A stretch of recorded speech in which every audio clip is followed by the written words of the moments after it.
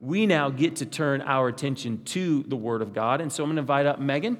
Megan is going to read for us. If you've got your Bibles, please turn with me to Colossians chapter 1, verses 24 through 29. And if you would, please stand with me out of respect for God's Word as Megan reads for us this morning. Megan? Good morning. Now I rejoice in my sufferings for your sake. And in my flesh, I am filling up what is lacking in Christ's afflictions for the sake of his body, that is, the church, of which I became a minister according to the stewardship from God that was given to me from you to make the word of God fully known, the mystery hidden for ages and generations, but now revealed to his saints. To them, God chose to make known how great among the Gentiles are the riches of the glory of this mystery, which is Christ in you, the hope of glory. Him we proclaim, warning everyone and teaching everyone with all wisdom, that we may be present, everyone mature in Christ. For this I toil, struggling with all his energy that he powerfully works within me. This is the word of the Lord. You may be seated. Amen. The grass withers, the flower fades, but the word of the Lord will stand forever. Pray with me. Father, we acknowledge that we are underneath your word and that we need to submit ourselves to your word, that we don't see clearly, we don't understand this world clearly, even ourselves. Like we don't even know ourselves fully. We need you to reveal. We need you to open our eyes that we might see truth, that we might engage with truth. And so, Lord, I pray this morning that you would do that. Father, as I've clearly already stated, that certainly I am a weak vessel. And so, Lord, I pray that your grace would be sufficient, that you would speak through me this morning. I pray, as always, that if there's anything of me in our time together, Lord, that it would be forgotten, that I would just be led not to say it, hopefully. I pray, Father, that if it's of you, that you will take these truths and you will, by the power of your Spirit, like plant them into our hearts, and that they would grow up, that we might be mature and take on more and more and more the likeness of Jesus. So, Lord, just pray that you would be with us and that you'd guide our time as we look at your word this morning. It's in Jesus' name we pray these things. Amen. So today we're going to do something a little bit different and what I mean by that is I don't often go backwards once we've gone somewhere in a book of the Bible. And last week, if you remember, we were talking about maturity and we were talking about a lot of those the things that Paul was talking about in verses 28 and 29 about maturing and growing up and what that means and that press for us. But as I was thinking about moving into chapter 2, there was this statement that Paul makes early on in this text, in verse 24, that I just couldn't get past. I just felt like, man, we needed to go back to cover that. And this week was even more and more and more reminded of the importance of this and this particular topic. And so I want to go backwards for the next couple of weeks and talk about something that Paul says. And before I reread this specific statement, we need to be reminded of exactly where Paul is when he's writing this letter to the people in Colossae. Paul is not on some beach lounging around writing letters to a bunch of churches in Laodicea and Colossae. Paul's in Rome. Paul's in Rome, and he's in prison. That's not a good thing. Like, we can just kind of blow by that and think, oh, Paul's in prison. No, Paul is in prison waiting for something to happen to him. He doesn't know exactly what. If you know history, Paul never gets out of prison. In fact, Paul ends up being beheaded in prison. And this isn't the first kind of challenge that Paul has walked through. If you know Paul's story and you know who Paul was, Paul walked through shipwrecks and hunger and thirst and beatings and stonings and scourgings and all kinds of challenges in his life. And here's what's important for us to remember. Paul is just like you and me, meaning this: when you cut him, he bleeds. When he sees a friend die, that brings sorrow to his heart. It's easy to just read Paul like he's some sort of a spiritual giant and he's way beyond us and kind of depersonalize him. But Paul, he's just like you and I. When he didn't have food, he felt the pains of hunger just like we do. And what's crazy about that is Paul writes in Colossians this statement. I want to reread it. And it's verse 24.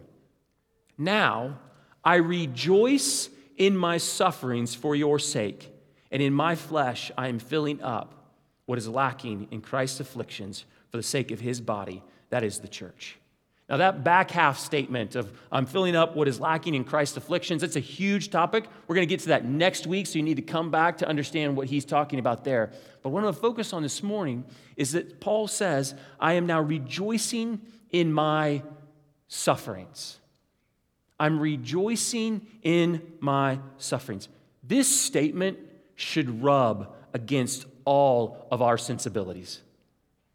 Like salt in an open wound.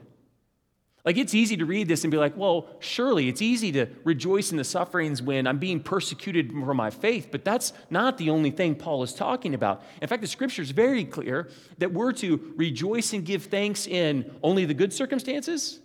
No, all circumstances. So even in the midst of those moments of difficulty and trial and hardship, and what I want us to think about this morning as we read that line in verse 24, like, how in the world can Paul truly rejoice in his sufferings? Like, that's a difficult thing. See, the reality of it is that there are two views of suffering that we all have in the midst of this world right now. Two different views that are in front of us. One view is the view that the world holds of suffering. The other view is the biblical view of suffering and how we should see the world around us. And if we are going to be the people of God bearing fruit for his gospel, we need to understand the biblical view of suffering for his people right now, right here, in this day, in this age. Because if we don't, then it leads to all kinds of dangers and challenges. So let me focus quickly upon the Western mindset, the Western idea of suffering. Our world, the sensibilities that we're all born with, the nature that we all have, the culture in which we grow up in, and we live in this place, we need to understand that this world tells us that the chief aim of man is the removal of suffering, the removal of discomfort, the removal of hardship, struggle, and pain. We want to avoid everything that feels bad and do everything that feels good. If it feels good, it can't be wrong. Like, this is the mindset of everybody we are around. This is the mindset of our entire culture. I mean, just think about it. Every single product on every single shelf in this country is made to make your life and my life easier, faster, better. Always. The vast majority of politics center upon arguments and different views on how to attain some sort of American utopia where everyone is happy, everyone is free, and everyone has access to wealth. Our entertainment is a means of escaping the hard realities of our world. Our homes are built around comfort. Our cars, our malls, our grocery stores, even our churches are built around comfort. Our idea of self and identity is about being who we are, giving into our true identities so that we can be affirmed. There's a medication for everything. There's an oil that you can rub on every part of your body. Now, some of you essential oil peoples know this, right? There's a drink that promises for you to be popular. Maybe it's Pepsi, maybe it's Bud. Just watch the commercials. Right? Like, everything is going towards this idea. Everything is full of warning signs, straps and belts and pads and ways to protect us from danger. We have on college campuses safe places for students where if they get triggered, they can go to a special room that has Play-Doh and images of puppies on TV screens. This is not a joke, though it feels like a joke. Because our entire world tells us we need to be safe. Avoid everything hard. We are obsessed with comfort. And listen, I say this stuff and we can laugh and we can understand that that's there, but part of us would say, so what? Like, what's wrong with all that? Shouldn't we be safe? Shouldn't we look for protection? And here's the thing. I would say absolutely we should, and yes, until that desire becomes an idol. When that desire becomes an idol, when it takes preeminence, when we begin to see even the Word of God through that lens as a primary thing, then that begins to lead us to the very place that we want to try to avoid, which is death. And we need to know that, church.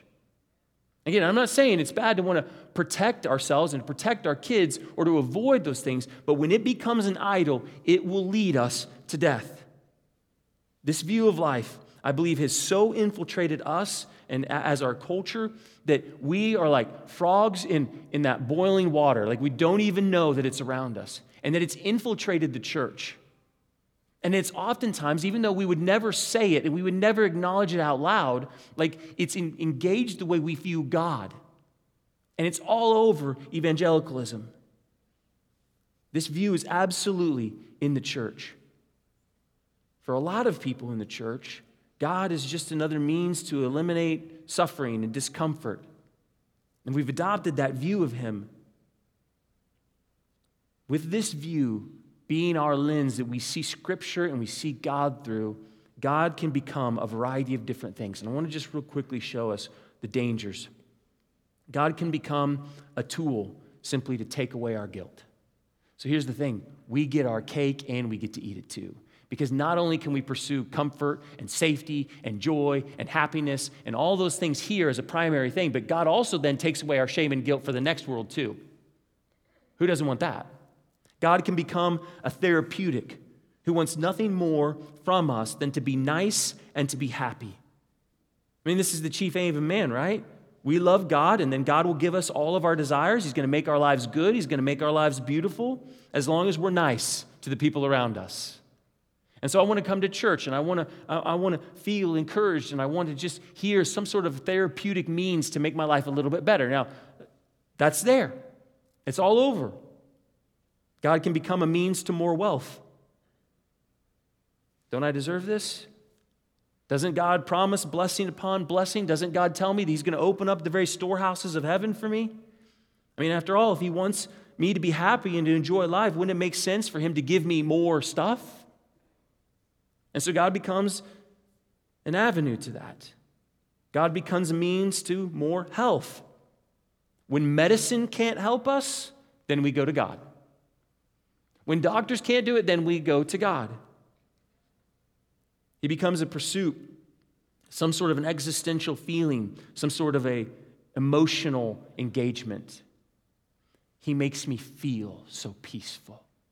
He makes me feel so good. And so we start chasing the experiences within church. Trying to find the experience that makes me feel good in my heart. Makes me feel like I walk out and I'm like, yeah, that's amazing. God's for me. God can become just a father that we run to get the things that we want. So these things, they feel in a lot of ways right.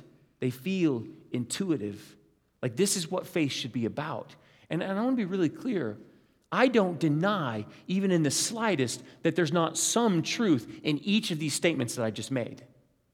But isn't that the way the enemy works?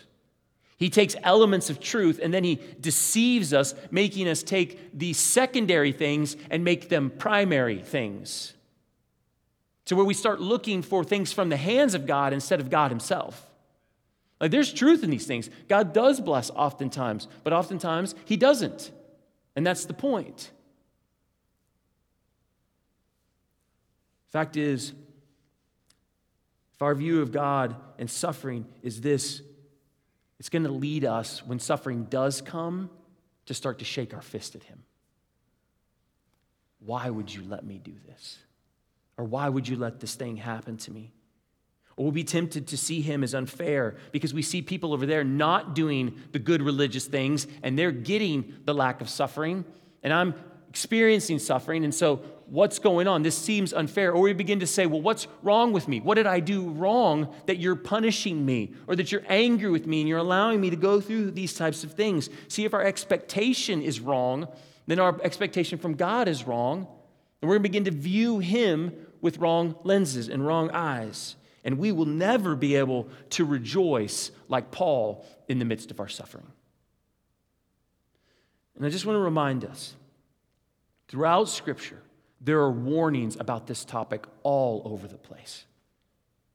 Because I think this is part of our very core nature, to try to run away from this. Let me just read a couple of texts of Scripture. 2 Timothy chapter 4, verses 3 through 5. For the time is coming when people will not endure sound teaching, but they will have itching ears. They will accumulate for themselves teachers to suit their own passions, and they will turn away from listening to the truth and wandering off into myths. As for you, always be sober-minded, endure suffering, do the work of an evangelist, fulfill your ministry. Do you see what Paul's saying here? Like, he's saying endure suffering, but somebody was saying, no, don't endure suffering, gathering people around that itch your ears and help you lead into the passions that you actually want to live according to. There's another warning, 2 Timothy 3, 2-5. For people will be lovers of self, lovers of money, proud, arrogant, abusive, disobedient to their parents, ungrateful, unholy, heartless, unappeasable, slanderous. This is a great list, right? Without self-control, brutal, not loving good, treacherous, reckless, swollen with conceit, lovers of pleasure rather than lovers of God, having the appearance of godliness but denying its power. Avoid such people. So what is Paul saying? That in the end times, that there's going to be this desire to start gaining things and pleasure and making that be the focus of our lives. We're going to be lovers of self and our own lives and our own monies. Be wary of it. Because of this, oftentimes what we want then is we want to hear words of comfort. And listen, this isn't new, brothers and sisters. This is exactly what was happening in the Old Testament. Look at the warning given to us in Jeremiah chapter 6, verse 14. This is the warning about the prophets and the teachers of the law. They have healed the wound of my people lightly, saying, peace, peace, when there is no peace. You get what's happening here? Instead of being told, like, repent and confess, and that there's things that really are going to go bad, they're saying, no, everything's good. Everything's fine. In the context of the Old Testament, they'd be like, well, look, we're getting rain for our crops, and everything's okay when we're like, it's fine. Everything's just as it should be. In the end times, look what will happen. 1 Thessalonians 5, 2-3. For you yourselves are fully aware that the day of the Lord will come like a thief in the night. While people are saying there is peace and security, then sudden destruction will come upon them as labor pains come upon a pregnant woman, and they will not escape. There's peace and security. I could go on and show us so many other texts, but I think what we can see is we have this tendency to make peace and comfort an idol. An idol in our life that we should pursue. And the scripture is full of warning that these things can lead to the choking out of the gospel, our inability to hear him, pride in thinking that we did all this for ourselves, that we created these bubbles around ourselves, that we have control when in reality we really don't have control. It can even give us the danger that we will forget God as we're eating and drinking our merry lives away in safety. Since the Garden of Eden, I believe that we have always been seeking ways to escape the sufferings and the discomforts that are caused by the fall. We want to ignore them. We want to get away from them. We want to convince ourselves that we can get away from death. Right? So we buy creams and oils to cover ourselves so that we can avoid looking older because we want to avoid that day. Like, this is part of our nature. And we just need to understand that the world has a very different view of hardship and difficulty and suffering than the scriptures have. And so now I want to turn our eyes and our attention to what suffering is through God's eyes.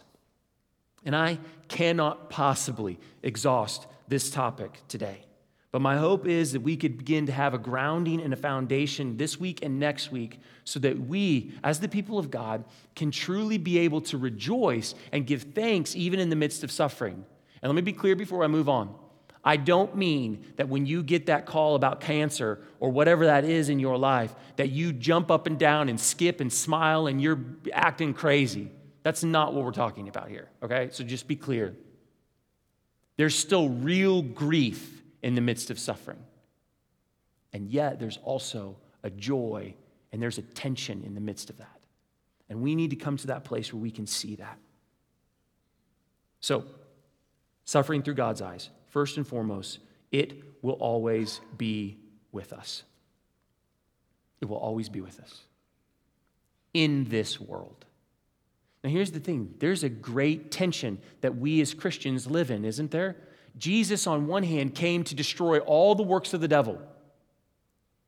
He came to destroy them all. And he has promised to restore all things. And so we have the hope of Revelation 21, where he's going to establish a new heaven and a new earth where there is no more suffering and every tear is wiped from our eyes. That is not the reality of this day. It is coming, but it is not the reality of this day. So we have on this side of things, we have this hope and this longing for Jesus to do that.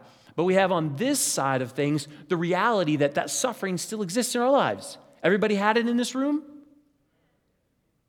Like, and we go, well, what is that? Didn't Jesus come to take care of all that? Well, in a way, one of the things that he's certainly done is he has allowed us in the middle of this tension to be able to pray and ask Jesus to bring his kingdom to us in a way where when we say, your kingdom come, listen, when I was praying over a dear sister in the hospital yesterday, I prayed, Lord, your kingdom come, heal her. You bring that kingdom that you are going to establish, and you come and you plant your reign right here in this hospital room in her body, and you heal her. We have that privilege, amen? And the Spirit of God can work those miracles, and he can grant those gifts, and we long for that, and we pray for that. But to think that Jesus is going to remove all of our suffering in this world is something he never promised. In fact, quite the opposite. Look at John chapter 16, verse 33. This is Jesus speaking. I have said these things to you, that in me you may have peace. I want you to just think about that for just a second, though. Sorry. He says, in me you may have peace. In the world you will have tribulation, but take heart, I have overcome the world. You know, our peace doesn't come from the removal of tribulation. Our peace comes from the fact that he's there with us in it. That's what he says. This is Jesus. He says, in the world, you will have tribulation. You will have trial. That's what's going to come. Like, so just in case anybody tells you that, no, Jesus wants to remove it all, right here. This is what it says. Acts chapter 14, verse 22. Paul says this, that he's seeking to strengthen the souls of the disciples, encouraging them to continue in the faith, and saying that through many tribulations, we must enter the kingdom of God. He doesn't say you're going to enter the kingdom of God and get rid of those tribulations. That's coming later. But he says through those tribulations. Let's just be clear about Paul, the great writer of the New Testament who God used to bring the gospel to the Gentiles. In Romans chapter 7, Paul talks about a thorn in his flesh. We don't know exactly what it was. Nonetheless, it was something that caused him suffering. And he prayed with God, take it from me, take it from me. God didn't. God didn't. In 2 Corinthians chapter 12, Paul talks about weaknesses that cause him hardship and suffering. And instead of removing those weaknesses, God says, my grace is sufficient, that I will be strong in the midst of your weaknesses. Paul saw hundreds of disciples murdered.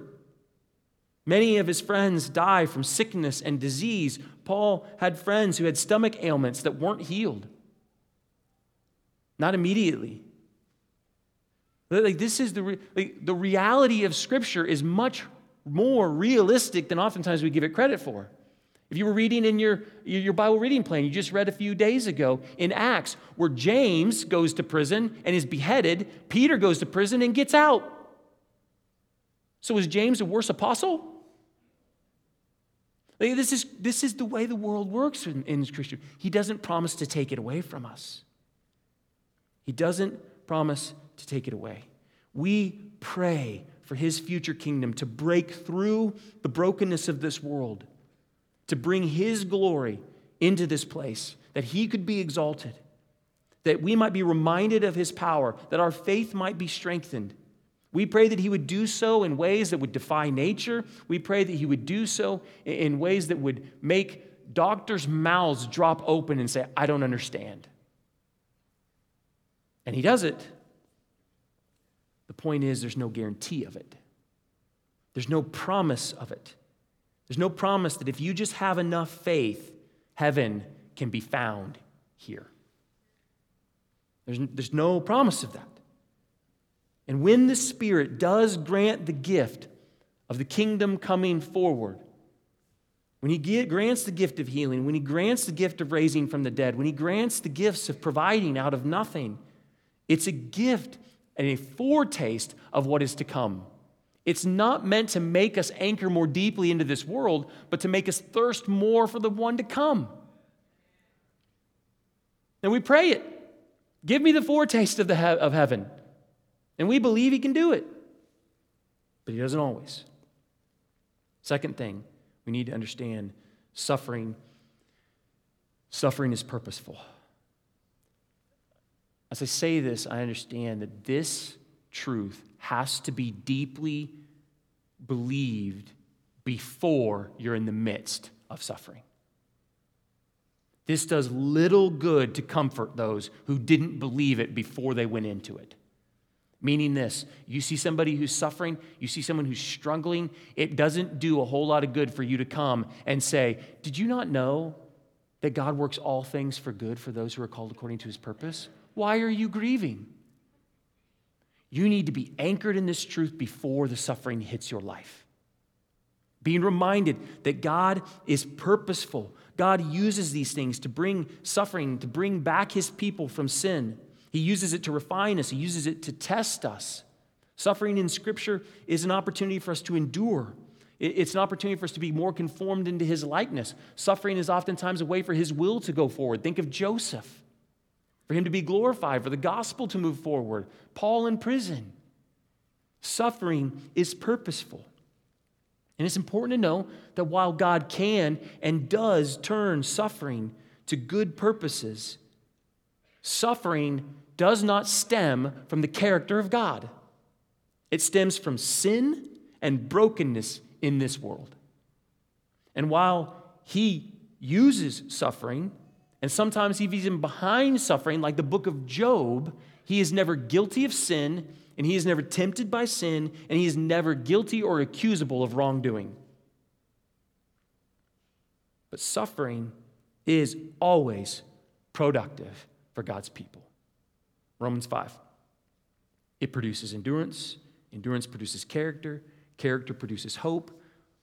Hope does not put us to shame, because God's love has been poured into our hearts through the Holy Spirit who has been given to us. Now, truth be told, some of us would say, I don't want endurance and character. I'd rather not have the suffering. But that leads us to then ask the question, do we trust our Father in heaven? Do we trust Him? This is interesting because this is one of the reasons why outside of the Western church, when you look at persecution, you will rarely find churches pleading with God as their primary prayer for Him to take suffering away from them, which just blows our minds.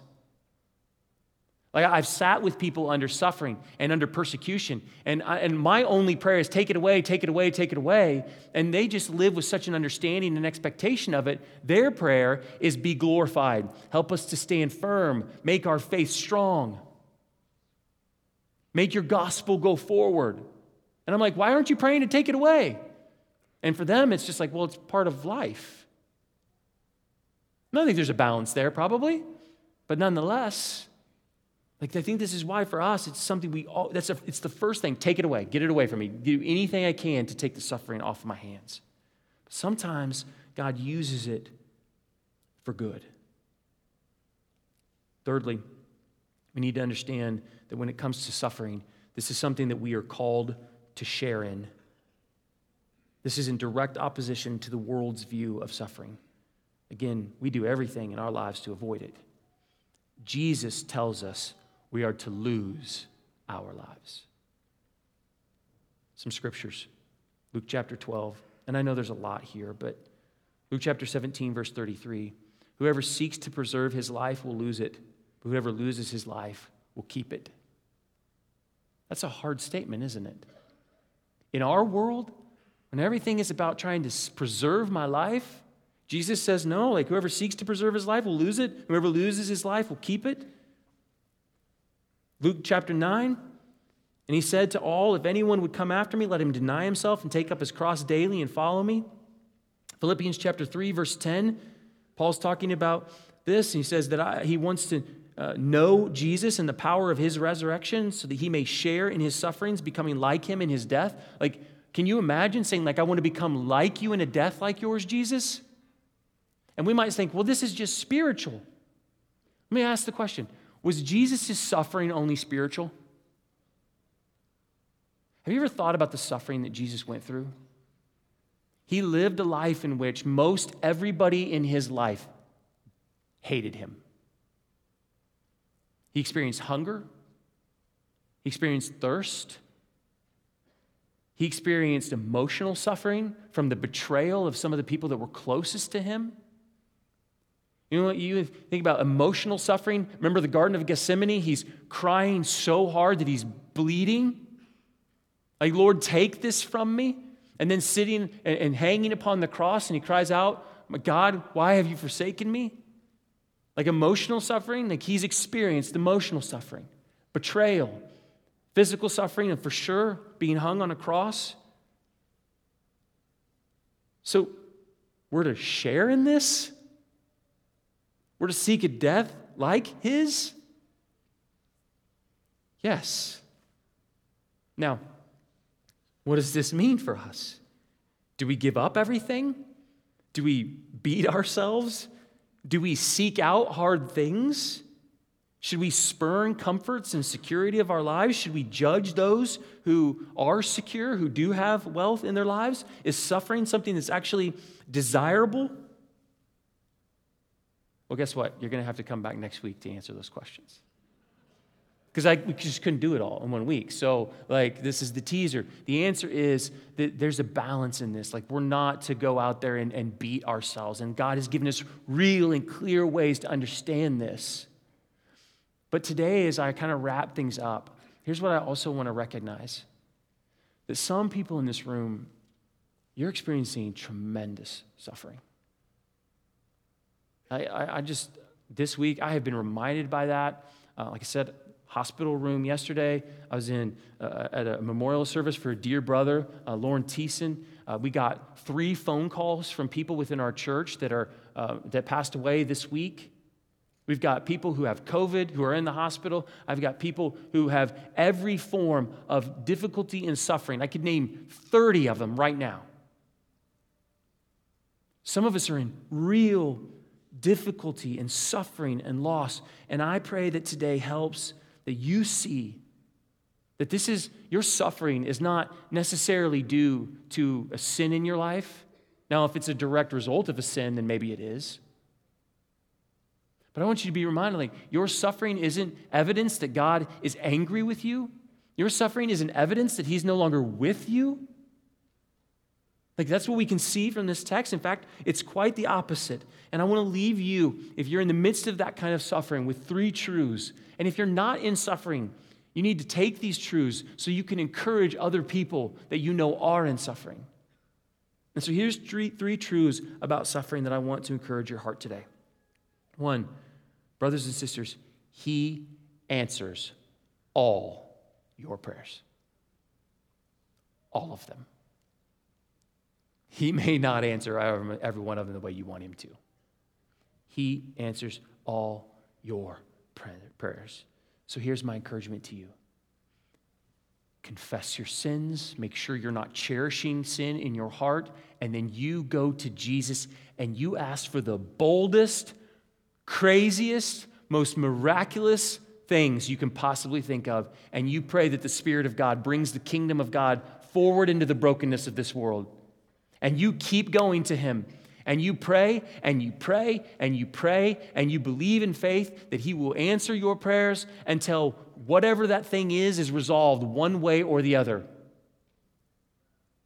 My sister who I prayed over yesterday, I'm going to pray that God would heal her body miraculously no matter what the doctors say. I don't care. My God can deal with it. And I'm going to pray that, hoping that one day here in the next couple of days, she sits up in bed and is totally healed. I'm going to pray that prayer until he either does that or he takes her home to be with Jesus, in which case she's far happier. Right? Now here's the thing. I want to leave this quote with you. I love this quote. It's J.I. Packer's quote, and I didn't put it on the screen. Because I actually just read it this week, and I want to just give this to you. J.I. Packer in Knowing God says this: the meaning of He will give us all things can be put this way. One day, we shall see that nothing, literally nothing, which could have increased our eternal happiness has been denied us. And nothing, literally nothing, that could have reduced that happiness has been left with us. What higher assurance do we want than that? I want to read that again.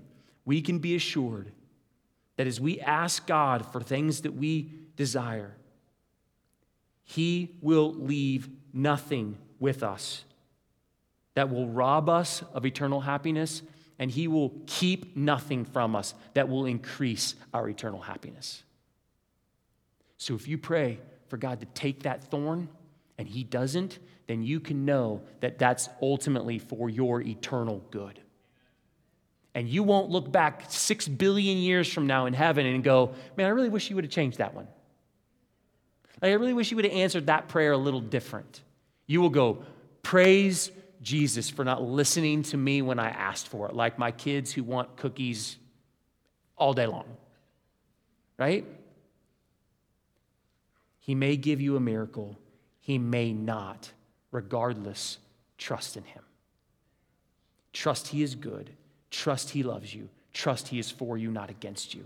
And if you are in Jesus Christ, it doesn't matter if you failed. You be confident in the blood of Jesus Christ.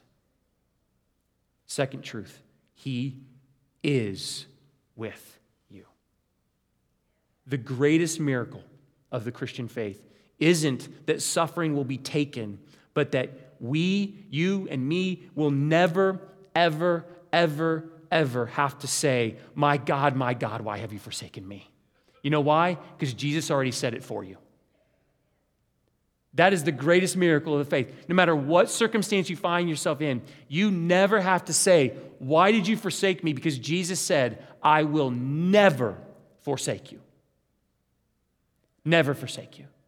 So in the midst of your suffering, in the midst of your difficulty, you be reminded that even if it doesn't feel like it, He is there. And He is with you. He promises to walk us through the valley of the shadow of death, not out of the valley of the shadow of death. He's with you. He answers all your prayers. He is with you. And finally, He will always resurrect. He will always resurrect.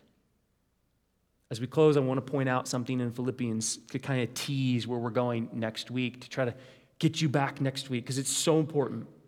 That allows Paul to be able to rejoice in his sufferings. And I want us to be able to walk in this type of life. But Philippians chapter 3 says this: indeed, I count everything as loss because of the surpassing worth of knowing Christ Jesus my Lord. For His sake I have suffered the loss. He doesn't say, I was super excited to lose these things. It's suffering. Well, let's just not mince words here. It's still hard, but he says, I have suffered the loss of all things and count them as rubbish in order that I might gain Christ and be found in Him, not having a righteousness of my own that comes from the law, but that which comes through faith in Christ, the righteousness from God that depends on faith. Now catch this, that I may know Him and the power of His resurrection, and may share His sufferings, becoming like Him in His death, that by any means possible I may attain the resurrection from the dead. What we will see next week is that with every single death or suffering or trial in our life, we will experience in this world or the next some form of resurrection as Jesus works in those things. Because Jesus is the resurrection and the life. Every single one of them. And while the world is busy trying to figure out ways to save its life, we can trust in the one who promises to give us life and bring life out of every part of death for His people. Beauty from ashes. Life from death. Baptisms? Like Aaron literally just said, like it was through the suffering of a horrible event from him and Jenny's life that brought him back into the church. That led him to that moment. Like suffering, God's bringing from death life. What a promise we have. This is our hope. And so I encourage you, please, again, come back again next week to hear more on this. I'm going to pray. Father, I feel this is such an important thing for us because even in my own heart, I know the tendency that when hardship comes to start asking all of these questions and doubts and struggles, because I think all of us at some level have bought this lie that the removal of difficulty and hardship and suffering and trial and tribulation is part of the Christian faith. And yes, it is our hope, but as we've seen today, you never promised to take all of that away from us. And yet, Father, I want to pray for those in this room right now. People I know that I've prayed with over the past few weeks, and many that I know that I haven't, that are experiencing tremendous suffering, that they would be reminded you are with them. That you are there in the midst of the hardest of their times. And that there is a true and real way where they can rejoice even in the midst of their grief. That they can give thanks even in the midst of their grief. Not to wipe that away. I mean, even Jesus, your son wept when Lazarus died. And he knew within a matter of minutes he was going to raise him back to life again. But he knows the brokenness that comes from that. But Father, even in the midst of our grief, I pray and struggle that we would be able to rejoice. I pray that we would have a biblical view of suffering, because as we seek to be faithful as your people in this day and age, the enemy is not going to take that lightly. Persecution is going to come upon the church. Are we prepared for that? I pray, Lord, that you would prepare us, that you would equip us, that you would anchor us to these truths now so that we could continue to bear fruit for your kingdom in our lives in the midst of all circumstances. But I also pray, Lord, this morning for those that are struggling, that you would grant them peace and comfort. And I pray that you would grant them brothers and sisters in Jesus to wrap their arms around them and care for them and to be that tangible physical body. I pray that you would strengthen faith. I pray that you would keep the enemy away from speaking doubts into their lives about your character, about your nature, about their own position. Father, I pray that you would truly help us to rest in who you are. I pray these things in your name.